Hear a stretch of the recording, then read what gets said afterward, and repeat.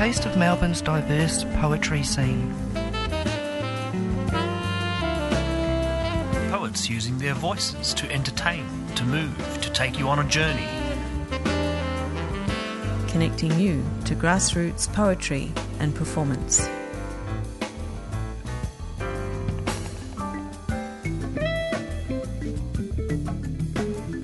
Good morning and welcome to the 3CR Spoken Word program. My name is Cousens. Today I'm going to broadcast a performance that I gave at the Cherry Tree Hotel.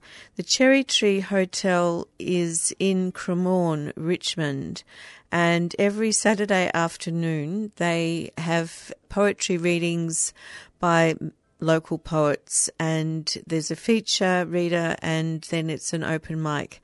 Everybody's welcome to come along and read on the open mic, and it's from 2 p.m. to 5 p.m, though usually it does start a bit later. So Brendan Bonsack, my team member on the Spoken Word program, recorded this performance, and a big thank you to Brendan for that. Steve Smart is the MC, and he will begin the recording introducing myself. A poet, a presenter on radio, a Tibetologist, and how many of you can say that you're a Tibetologist? None of you except Di. A qualified marriage and funeral celebrant. For me, I find Di's recent work surprising in a wonderful way in that it indicates a continuing evolution. Just when you think you might have her pegged as a poet, she goes off on a whole other amazing journey.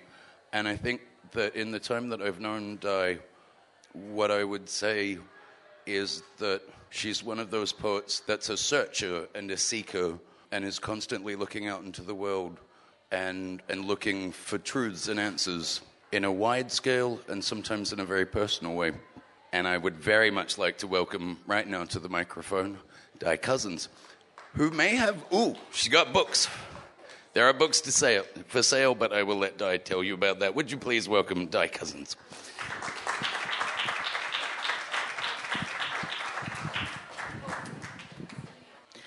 Thank you. That was a very beautiful introduction, and it's beautiful to be back at the Cherry Tree Hotel. You know, we've been going in and out of lockdown, and finally I think we can feel a little bit confident that we're here, and lovely to see old friends like Kominos and John and Alana and Denise and Coralie and Amy and Fiona and Amy and Tim and everyone. So thank you for being here.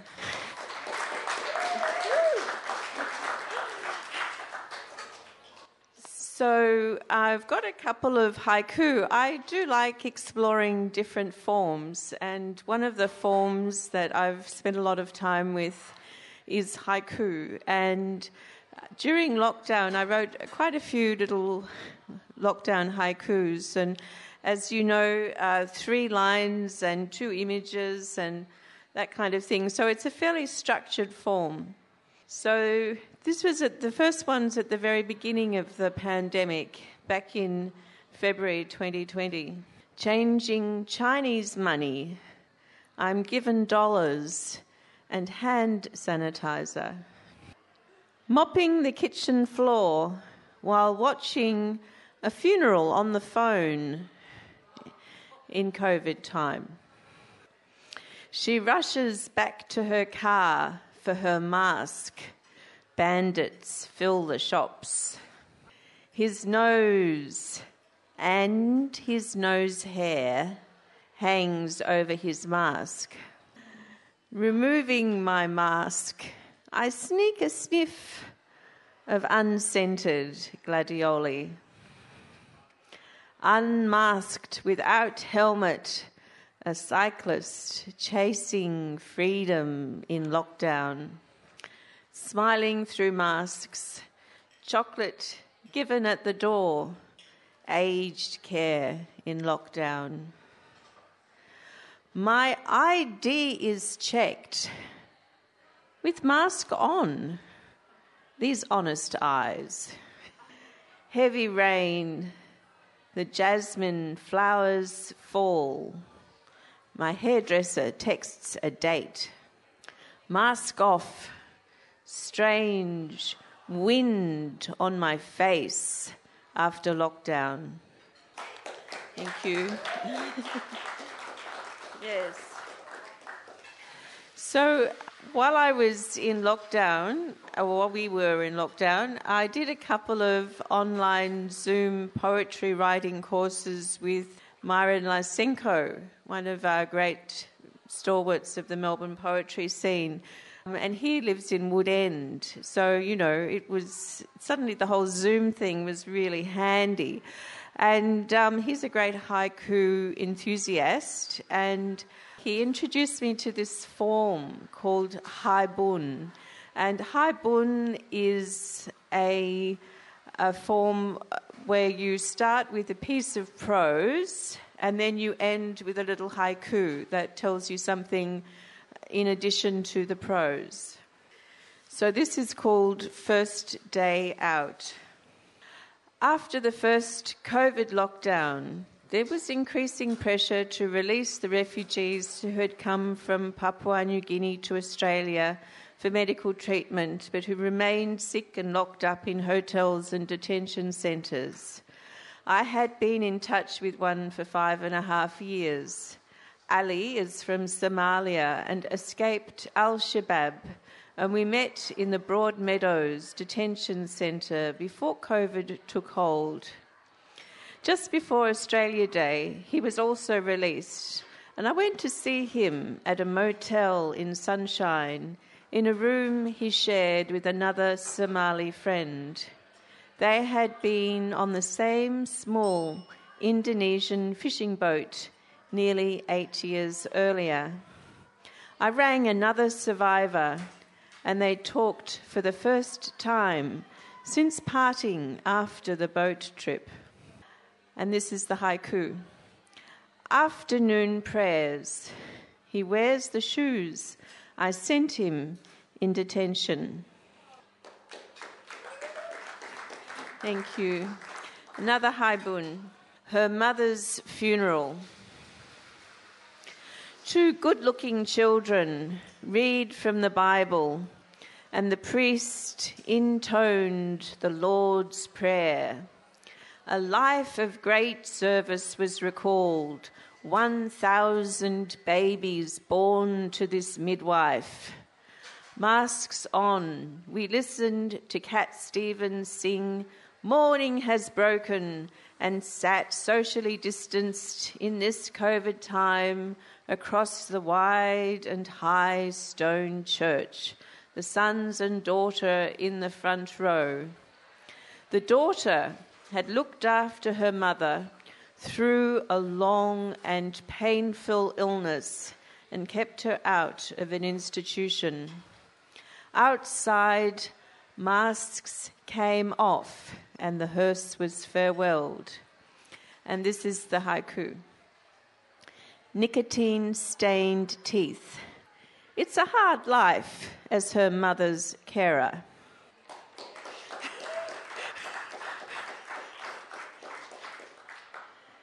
So I'll go on to some other ones. So Rare Earth. It's a different style of poem. This rare earth gives life to my mobile phone, circles the sun. The only life in the galaxy is the ground on which I stand, holding me up, holding the known world.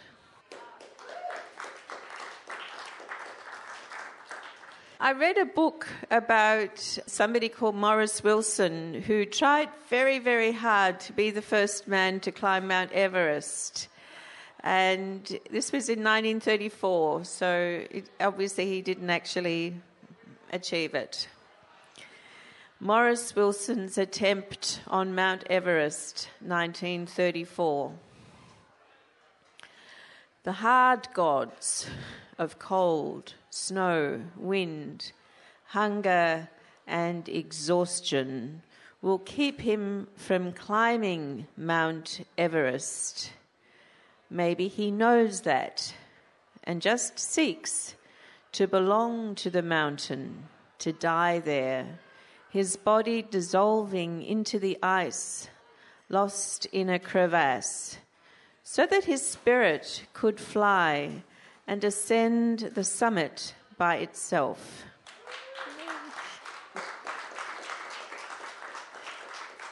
And in Myron's course, during Myron's course, Anja Volvich died, who I don't remember meeting, though she was at RMIT, and I might have met her. But Myron asked us to throw all the rules away and write something in the spirit of Anja Volvich, and I wrote this one, which was published in Unusual Work, which is Pio Edits. Unpacking a Suitcase in honour of Anja Volvich. These old trousers, black, black, this strong fabric, so old, from more than 100 years ago. My uncle, I find them in the suitcase today, yes, today, from the shed, where is the lawnmower, boxes and tools, so much dust, so many spiders, so many tools, the pick, the saw, the axe, all from 100 years ago. The tapes of my father, the radio tapes, so dusty, so faded, so old, getting rusty, dusty. The tapes, the old sounds, the old stories in the shed, the suitcases, the clothes of my uncle, 2 suits, they call them tails. The long jacket goes beyond the back in points, the vest. The suits have names, so I know they are my uncle's, and his sailor suit from when he was 4. So small, so old, so dirty. I took them to the dry cleaner today, and my own small smocks when I was new, so young, so very old, pink and cream with smocking on the smocks, smocking in fine hand and lace, real lace, not from machine hand, from hand, by hand, the lace on the smocks, but some of the smocks have stains from rust and dust in the suitcase, the shed, the old time from the old house. I never unpacked it, I just brought it. There was no time for the old time, no time to unpack, no time to clean, no time to sort. The old time has gone, and there is no time for the old time, but the things are still here. Thank you. So we all got to do Zoom in COVID. And I was working in a university, and I got shifted into an accounts department, which was like, you really don't want me to stay, do you, you know? So luckily, anyway, so it wasn't a lot of fun. Anyway, so this is called Office Meeting in COVID Time. My frozen face might fall off in a Zoom meeting, tested by news of babies and baking, the team catch up. I am not required to speak, but I must smile. The Brady Bunch screen of lined up faces, rows of us, some with virtual backgrounds of beaches or skies, or an actual beige curtain, myself in a room with pictures on the wall. My frozen face might fall off, but for my hard resolve to keep smiling, at least to narrow the eyes and show my teeth.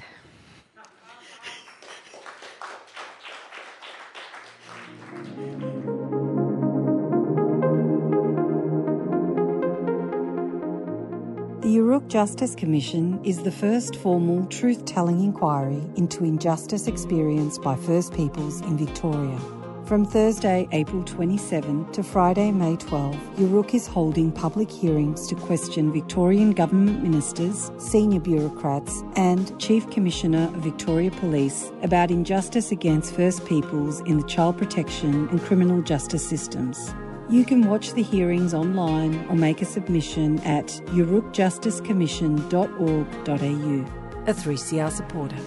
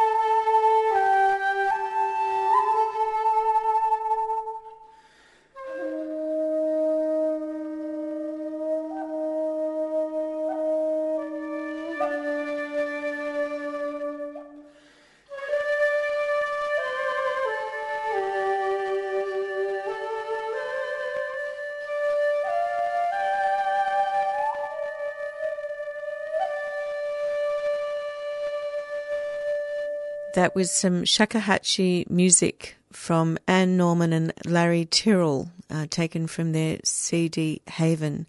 And you're listening to a live recording of myself, Di Cousens, at the Cherry Tree Hotel. They have a poetry reading every Saturday afternoon, and the Cherry Tree Hotel is in Richmond. So I spent a little bit of time in Chiltern just before the whole world folded over in COVID, and my great-grandparents had married there and so on. Chiltern is up in North Victoria near Albury, Wodonga, and I still have a very distant relative there who's a cousin. So turbans at Black Dog Creek. My old cousin remembers the turbans strung along the fence on the side of the Black Dog Creek, where the black dingo was killed in the time before the names had the names they have now. Long strips of colour, side by side, purple, red, blue, cream, orange, green and white, the turbans of the Sikh traders who lived in the hut by the creek. They drove their Clydesdale horses, pulling wagons with the clothes and blankets, pots and pans the women needed in their lonely farms until the Second World War, and after that everyone got cars. They kept themselves to themselves, and nobody minded these men with their beautiful, well-kept horses, their bright turbans in a drab world. But then one day they were gone. Gone, but not lost, like Robert O'Hara Burke, whose police post still stands a mile away and who was not guided by Afghans, Sikhs or Aborigines on his journey north. And I've got a poem published in a zine in honour of Anya Volvich, which was published last week. It's an online zine. Dust. Dust smells like dust. Bits of lost things. Past time, unopened doors, closed windows, absence, forgetfulness, abandoned books and old papers piled up. Dust looks like a grey film covering black plastic electronic machines, blurry vision, car windows you can't see out, an absence of focus. Dust feels like grit under your feet, discoloured carpet, loose hair and dirty tiles, a failure of duty. Dust happens when some things are overdue. So about 4 years ago, or maybe not quite 4 years ago, my brother became disabled after being assaulted at his home, and I became responsible for his well-being. And I wrote this poem soon after, when he was first in hospital, and I was responsible for his laundry. Laundry. My brother's clothes get 7 kinds of washing. First, the water. Second, the soap. Third, the jiggling machine. Fourth, the spin that squeezes everything almost dry. Fifth, the sun. And sixth, the wind on the line. Then they are finally dried in the heat of the dryer. Clean number 7. I don't think there's any germs left. Folded and bagged, I take the T-shirts, pyjamas, chucky pants and socks to the hospital. Maybe a chocolate bar too. Shame, but no one can find a clean for history, the past or the incident, the house guest who nearly beat him to death with a meat mallet. Meanwhile, I cleaned the crime scene after the police had gone, remnants of too many mistakes.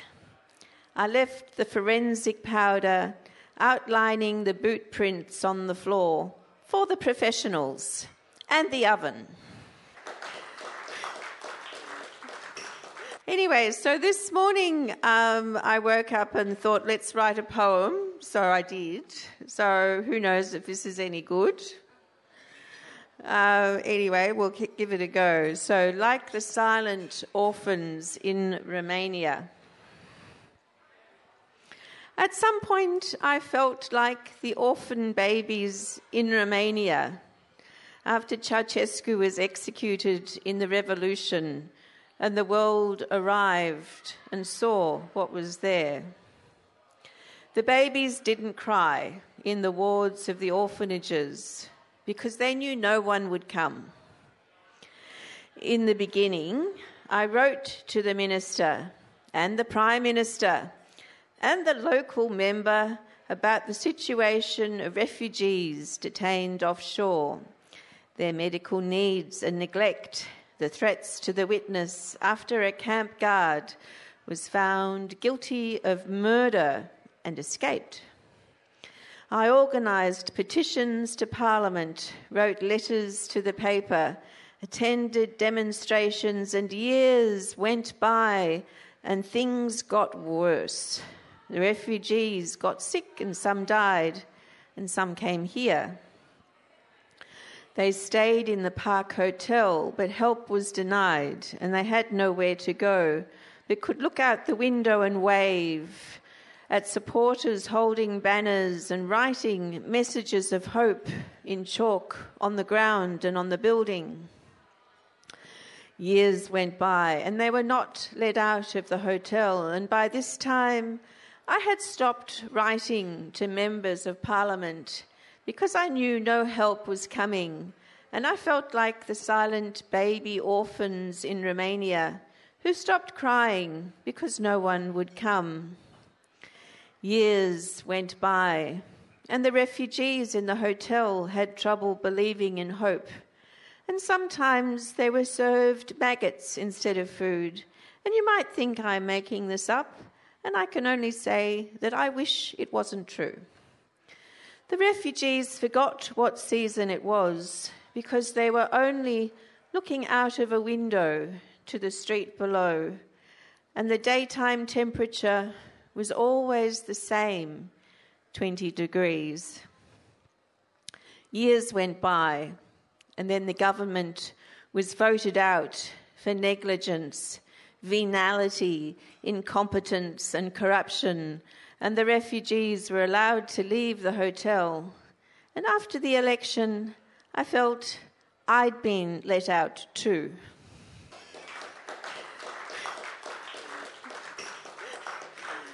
So this is called Moments.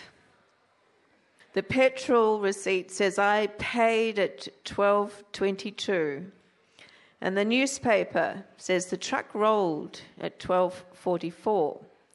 But it is not 20 minutes from the petrol station to the truck crash, more like 10. So when I drove round the corner and people were looking with their hands to their mouths, it must have just happened.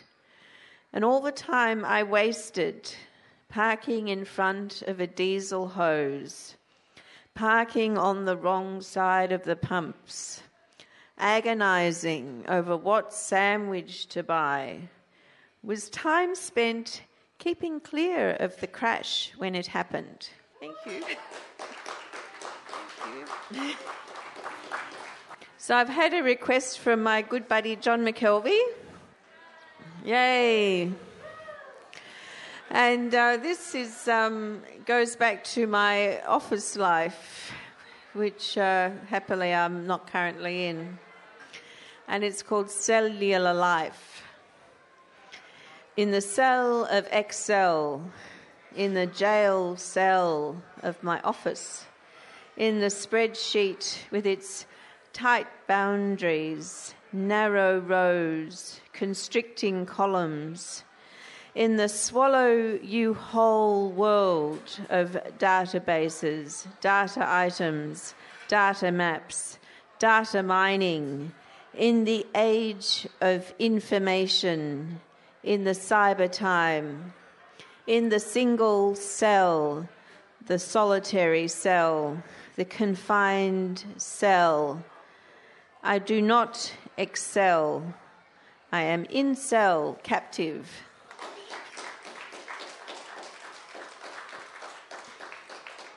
So I was in touch with friends on Manus Island for some years, and one of them wanted to have a conversation with my dad, and he was in a nursing home and demented, but there were some things he could still do. Intersection. In the end, I am the only visitor. My father lies in bed after dinner, his face to the wall, not knowing where he is or how he got there. I give him chocolate and biscuits, tell him my news, though he can't understand what I'm saying sometimes. His hearing was always bad. I text my friend again, send a photo.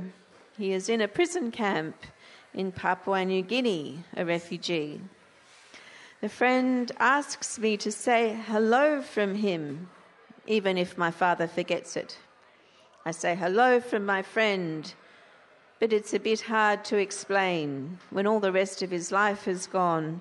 There's a guy in a jungle who can see his photo and who sends his best regards. Connection. My father worked in radio. He knows about recording voice. This telephone can record your voice, I say. There is a man in a jungle who wants to say hello, and this time he understands.